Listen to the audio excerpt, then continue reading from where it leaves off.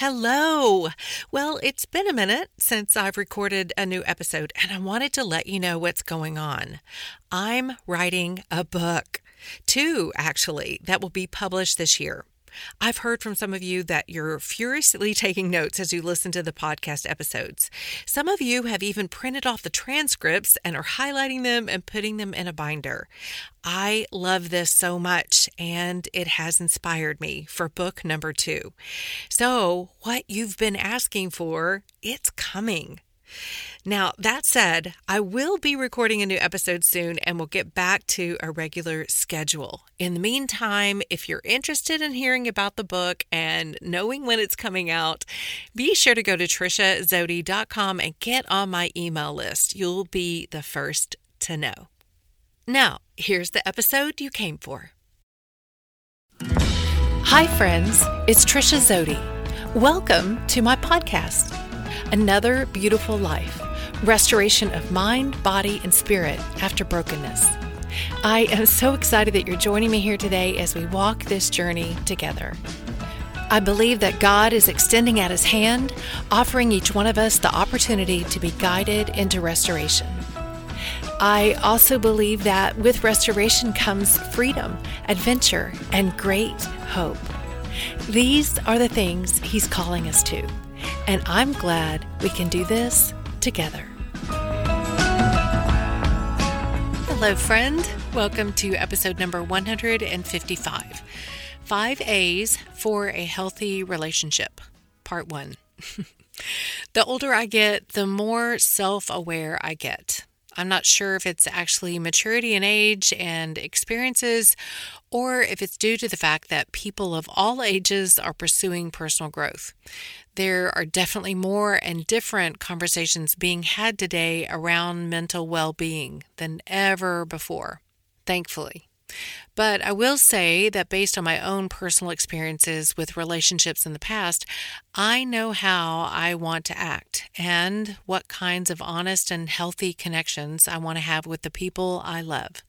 And that means that when I blow it, and sometimes I do, I know I want to make it right. But in order to do so without wanting to defend myself and or my actions, I must understand why I acted the way I did in the first place. Okay, let me be plain in what I mean with this example. Just recently, I had a conversation with one of my adult children. It was a regular catch-up conversation with normal questions and light-hearted banter. Then one sentence was said by my child. "Mom, I'm sorry I didn't think of you when I was making those plans." My answer back was quick and honest. "Baby, don't worry, it's totally fine." And it was, in that moment. But then something else happened with that child later that stacked on top of that, and I reacted in a harsh way. I was feeling vulnerable and desperate, and it made me react to the second event in a very graspy, or what I like to call earning energy way. Earning energy can look several different ways.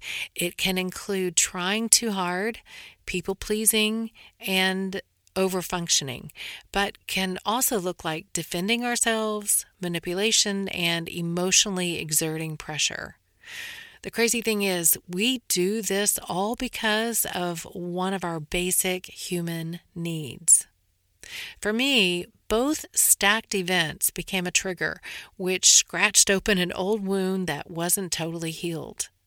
I didn't like that I felt so vulnerable. But certainly, I didn't like the way I acted out of that vulnerability. I felt the weight of it all the minute we hung up the phone. And in my desire for personal growth and for healthier relationships, I wanted to understand why I had that strong reaction. It wasn't normal. And it sure didn't feel good. So why did I react that way? I teach my coaching clients a self-awareness tool that helps them explore their own minds and come to those most important aha moments of clarity and new perspectives. And of course, because I know it works for them, I know it works for me too. So I went through the exercise. What I came to was that unhealed wound came from past experiences that made me feel like I wasn't considered. I'm not important enough to be considered, not loved enough to be considered. I wasn't considered then, so I'll likely never be considered now. I don't deserve to be considered. This is the old, toxic, obviously, message that lingers in my subconscious. And when that wound gets ripped back open, I panic, feel vulnerable, and do all the things in earning energy to earn my worth of being considered. And whether it's people-pleasing or manipulation, it's not pretty and it's not healthy. It ruins relationships. We're all born with specific human needs. Psychologist Abraham Maslow identified the 5 basic human needs: physiological needs, safety needs, love and belonging, self-esteem, and self-actualization. These 5 basic primal requirements make us do or not do things to get these needs satisfied. Maybe I'll come back to each of these in another episode, but today we're going to focus on the third of these 5 human needs: love and belonging. Love and belonging refers to a human emotional need for interpersonal relationships, affiliating or being a part of something bigger than oneself, connectedness, and identifying as part of a group. And isn't it interesting that the very thing that we need, love and belonging, makes us act in unbecoming ways when we feel like we're not getting love and belonging? Which then just becomes a self-fulfilling prophecy because we don't get honest, real love and belonging. David Richo is a psychotherapist and an author of several well-respected books. I covered his book, 5 Things We Cannot Change and the Happiness We Find by Embracing Them, in episodes 73 through 77. He's also the author of How to Be an Adult in Relationships. Great, straightforward title, huh? Many times the responses we have to just about everything is emotionally driven.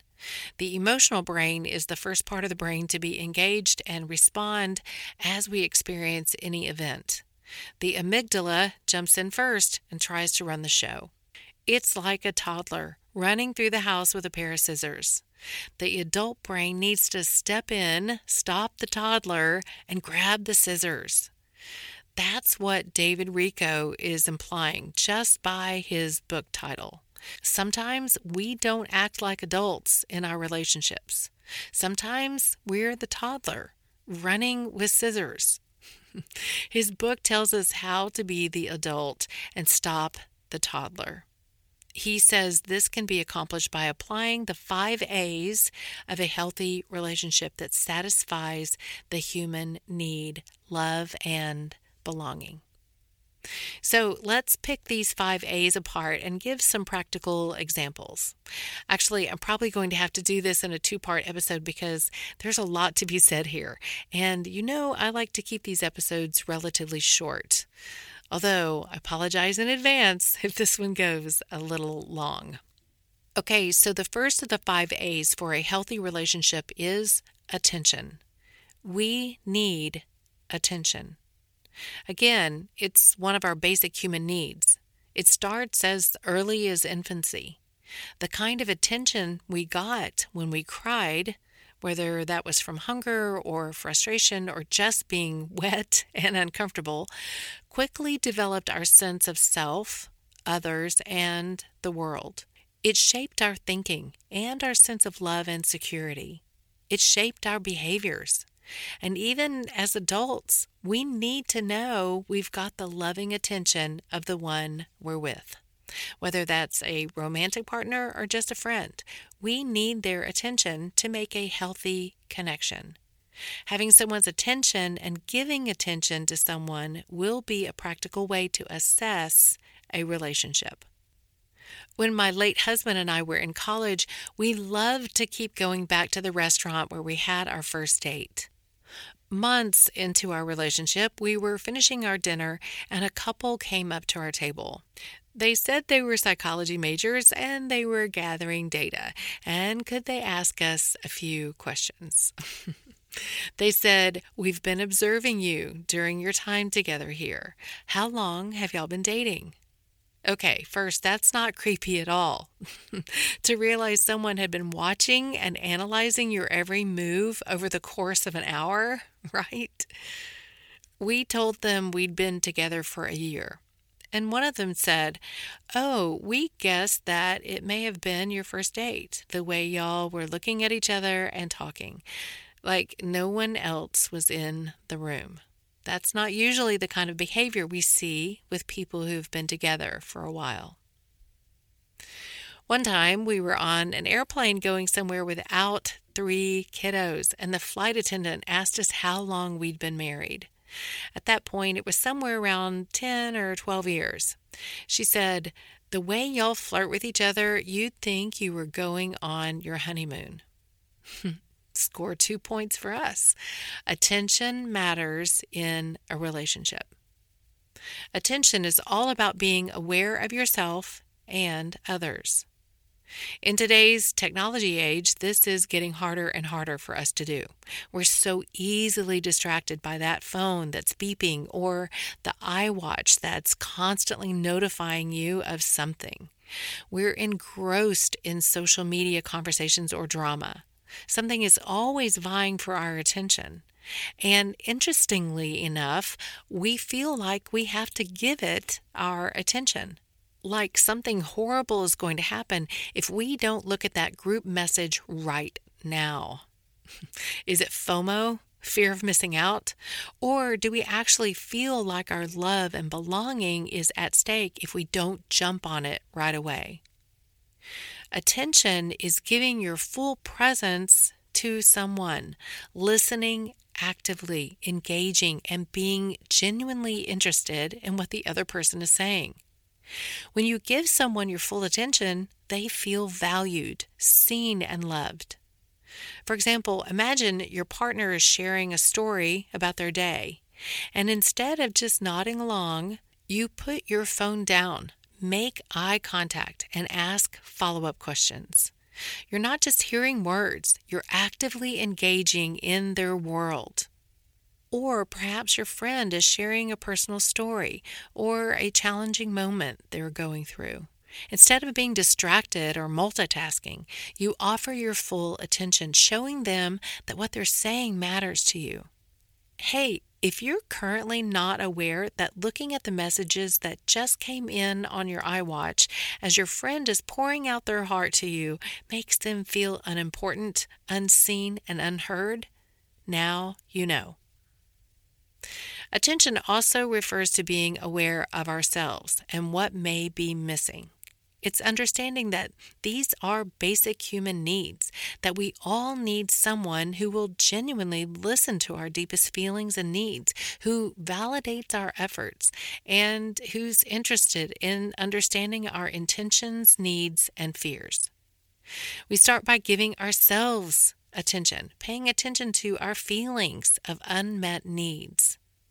If you're noticing that you're feeling ignored, invalidated, or invisible, you can start by identifying the things that you like and don't like and what you think you need, and pay attention to what you're thinking. Giving yourself attention helps you understand who you are and what you want in life.